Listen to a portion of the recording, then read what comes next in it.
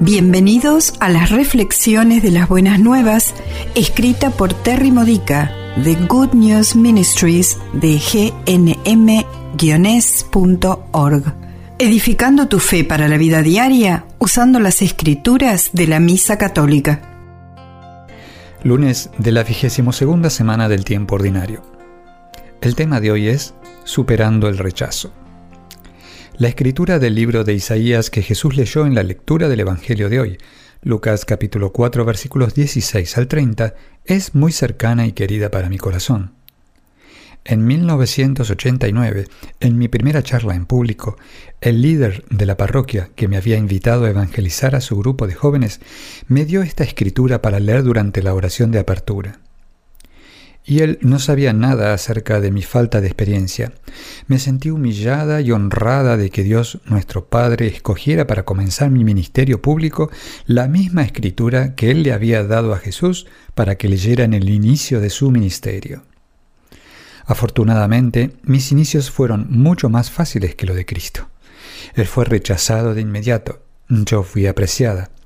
Tal vez porque no estaba hablando en mi propia iglesia, mi Nazaret, y por lo tanto nadie tenía ideas preconcebidas acerca de mis habilidades. Eso vino después. Si el crecimiento espiritual es importante para nosotros, nunca permanecemos igual. Sin embargo, la gente nos juzga por el pasado. Si hoy hacemos las obras del Señor que en el pasado no habíamos estado preparados para hacer, está fuera de la caja lo que otros asumen que podemos y no podemos hacer. Así que nos rechazan o nos malinterpretan o tratan de manejarnos de la manera en la que ya no necesitamos ser manejados. ¿Qué hizo Jesús con este problema? Se alejó de él. Nunca trató de obligar a los nazarenos a aceptarlo como el Mesías. Ciertamente se entristeció por su rechazo, pero siguió adelante. Fue a los lugares donde las puertas de oportunidades se abrían para él, donde fue libre de compartir lo que podía dar, donde sus dones y talentos podrían brillar. En otras palabras, donde podía hacer una diferencia porque los corazones eran receptivos a él. Si son las personas de tu hogar las que te están rechazando, Dios no va a pedirte que eludas sus responsabilidades y los dejes, a menos que estén peligrosamente abusando de ti. Pero es necesario que encuentres un lugar, una comunidad, un grupo de oración o un nuevo círculo de amigos donde seas libre de ser quien el Señor sabe que eres.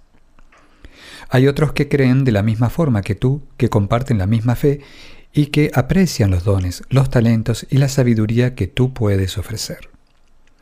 No debemos temer el rechazo, debemos esperarlo y caminar a través de él, al igual que lo hizo Jesús. Si huimos, porque nos duele, vamos hacia atrás o en la dirección equivocada, lejos de los planes de Dios.